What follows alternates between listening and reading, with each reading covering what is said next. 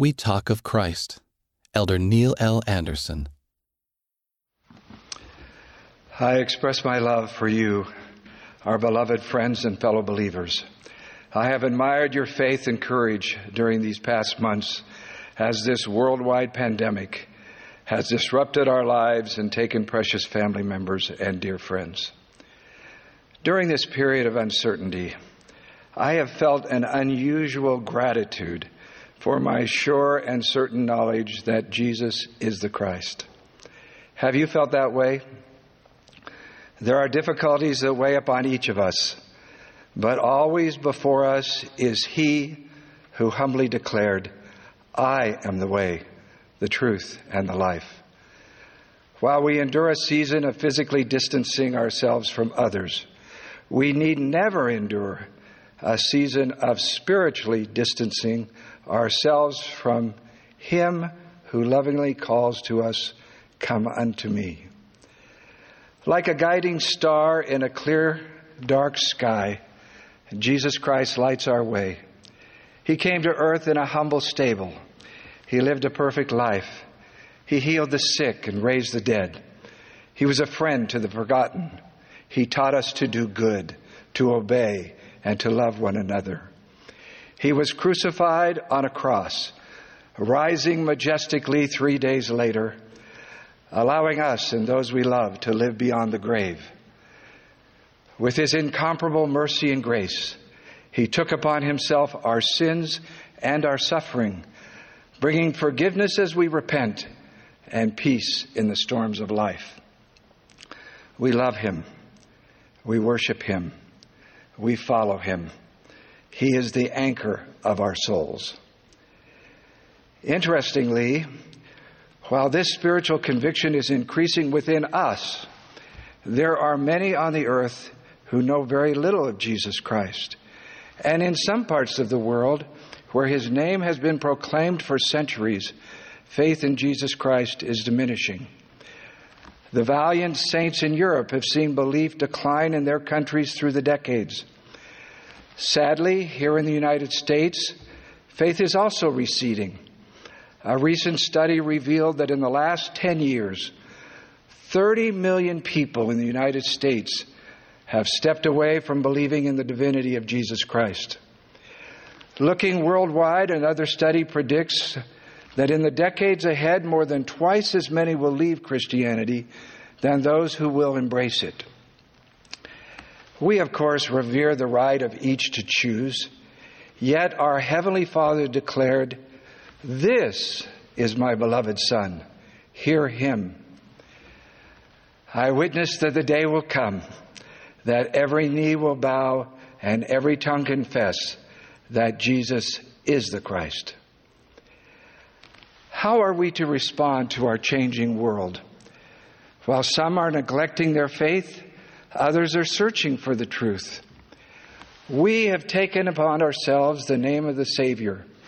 What more are we to do? Part of our answer may come as we remember how the Lord tutored President Russell M. Nelson in the months prior to his call as president of the church. Speaking 1 year before his call, President Nelson invited us to more deeply study the 2,200 references of the name Jesus Christ listed in the topical guide. 3 months later, in April General Conference, he spoke of how, even in his decades of devoted discipleship, this deeper study of Jesus Christ had greatly affected him. Sister Wendy Nelson asked him about its impact. He replied, "I am a different man." He was a different man at age 92, a different man? President Nelson explained, "As we invest time in learning about the Savior and His atoning sacrifice, we are drawn to Him. Our focus becomes riveted on the Savior and His gospel." The Savior said, "Look unto me in every thought." In a world of work, worries, and worthy endeavors, we keep our heart, our mind, and our thoughts on Him who is our hope and salvation. If a renewed study of the Savior helped prepare President Nelson, could it not help prepare us as well? In emphasizing the name of the church, President Nelson taught, if we are to have access to the power of the atonement of Jesus Christ, to cleanse and heal us, to strengthen and magnify us, and ultimately to exalt us, we must clearly acknowledge Him as the source of that power. President Nelson taught us that consistently using the correct name of the church, something that might seem like a small thing, is not small at all and will shape the world's future. I promise you that as you prepare yourselves as President Nelson did, you too will be different, thinking more about the Savior, speaking of Him more frequently and with less hesitation as you come to know and love Him even more deeply. Your words will flow more comfortably, as they do when you speak of one of your children or of a dear friend. Those listening to you will feel less like debating or dismissing you and more like learning from you. You and I speak of Jesus Christ, but maybe we can do a little better. If the world is going to speak less of Him, who is going to speak more of Him? We are, along with other devoted Christians. Are there images of the Savior in our homes? Do we talk often to our children about the parables of Jesus? The stories of Jesus are like a rushing wind across the embers of faith in the hearts of our children. When your children ask you questions, consciously think about teaching what the Savior taught. For example, if your child asks, "Daddy, why do we pray?" you might respond, "That's a great question. Do you remember when Jesus prayed? Let's talk about why He prayed and how He prayed." We talk of Christ. We rejoice in Christ, that our children may know to what source they may look for a remission of their sins. This same scripture adds that we preach of Christ. In our worship services, let us focus on the Savior Jesus Christ and the gift of His atoning sacrifice. This does not mean we cannot tell an experience from our own life or share thoughts from others. While our subject might be about families or service or temples or a recent mission, everything in our worship should point to the Lord Jesus Christ. 30 years ago, President Dallin H. Oaks spoke of a letter he had received from a man who said he had attended a sacrament meeting and listened to 17 testimonies without hearing the Savior mentioned.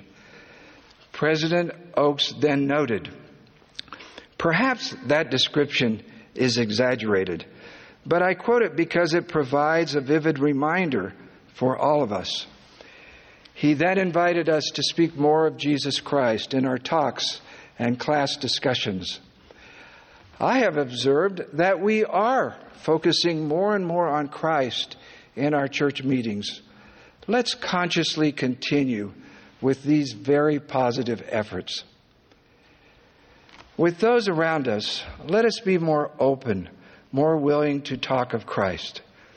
President Nelson said, "True disciples of Jesus Christ are willing to stand out, speak up, and be different from the people of the world." Sometimes we think that a conversation with someone needs to result in them coming to church or seeing the missionaries. Let the Lord guide them as they are willing, while we think more about our responsibility to be a voice for Him, thoughtful and open about our faith. Elder Dieter F. Uchtdorf has taught us that when someone asks us about our weekend, we should be willing to happily respond that we loved hearing the primary children sing, "I'm trying to be like Jesus." Let us kindly witness our faith in Christ. If someone shares a problem he or she has in their personal life, we might say, "John, Mary, you know that I believe in Jesus Christ. I have been thinking about something he said that might help you." Be more open on social media in talking about your trust in Christ. Most will respect your faith, but if someone is dismissive when you speak of the Savior, take courage in his promise, "Blessed are ye when men shall revile you for my sake, for great is your reward in heaven." We care more about being his followers than being liked by our own followers. Peter counseled, "Be ready always to give an answer for the hope that is in you." Let us talk of Christ. The Book of Mormon is a powerful witness of Jesus Christ. Virtually every page testifies of the Savior and his divine mission. An understanding of his atonement and grace saturates its pages. As a companion to the New Testament, the Book of Mormon helps us better understand why the Savior came to rescue us and how we can more profoundly come unto him. Some of our fellow Christians are at times uncertain about our beliefs and motives. Let us genuinely rejoice with them in our shared faith in Jesus Christ and in the New Testament scriptures we all love. In the days ahead, those who believe in Jesus Christ will need the friendship and support of one another. As the world speaks less of Jesus Christ, let us speak more of him. As our true colors as his disciples are revealed, many around us will be prepared to listen. As we share the light we have received from him, his light and his transcendent saving power will shine on those willing to open their hearts. Jesus said, "I come as a light into the world." Nothing lifts my desire to speak of Christ more than visualizing his return. While we do not know when he will come, the events of his return will be breathtaking. He will come in the clouds of heaven, in majesty and glory, with all his holy angels. Not just a few angels, but all his holy angels. These are not the cherry-cheeked cherubim painted by Raphael found on our Valentine cards. These are the angels of the centuries.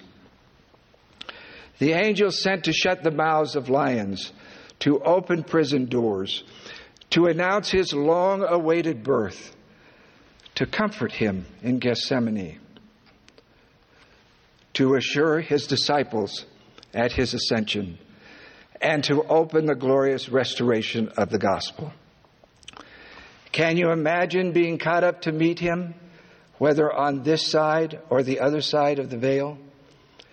That is his promise to the righteous. This amazing experience will mark our souls forever. How grateful we are for our beloved prophet, President Russell M. Nelson, who has lifted our desire to love the Savior and proclaim his divinity. I am an eyewitness to the Lord's hand upon him and the gift of revelation that guides him. President Nelson, we eagerly await your counsel.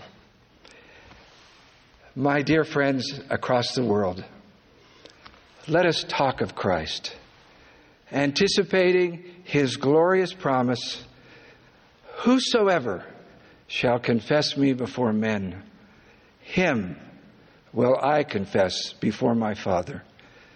I testify he is the Son of God. In the name of Jesus Christ. Amen."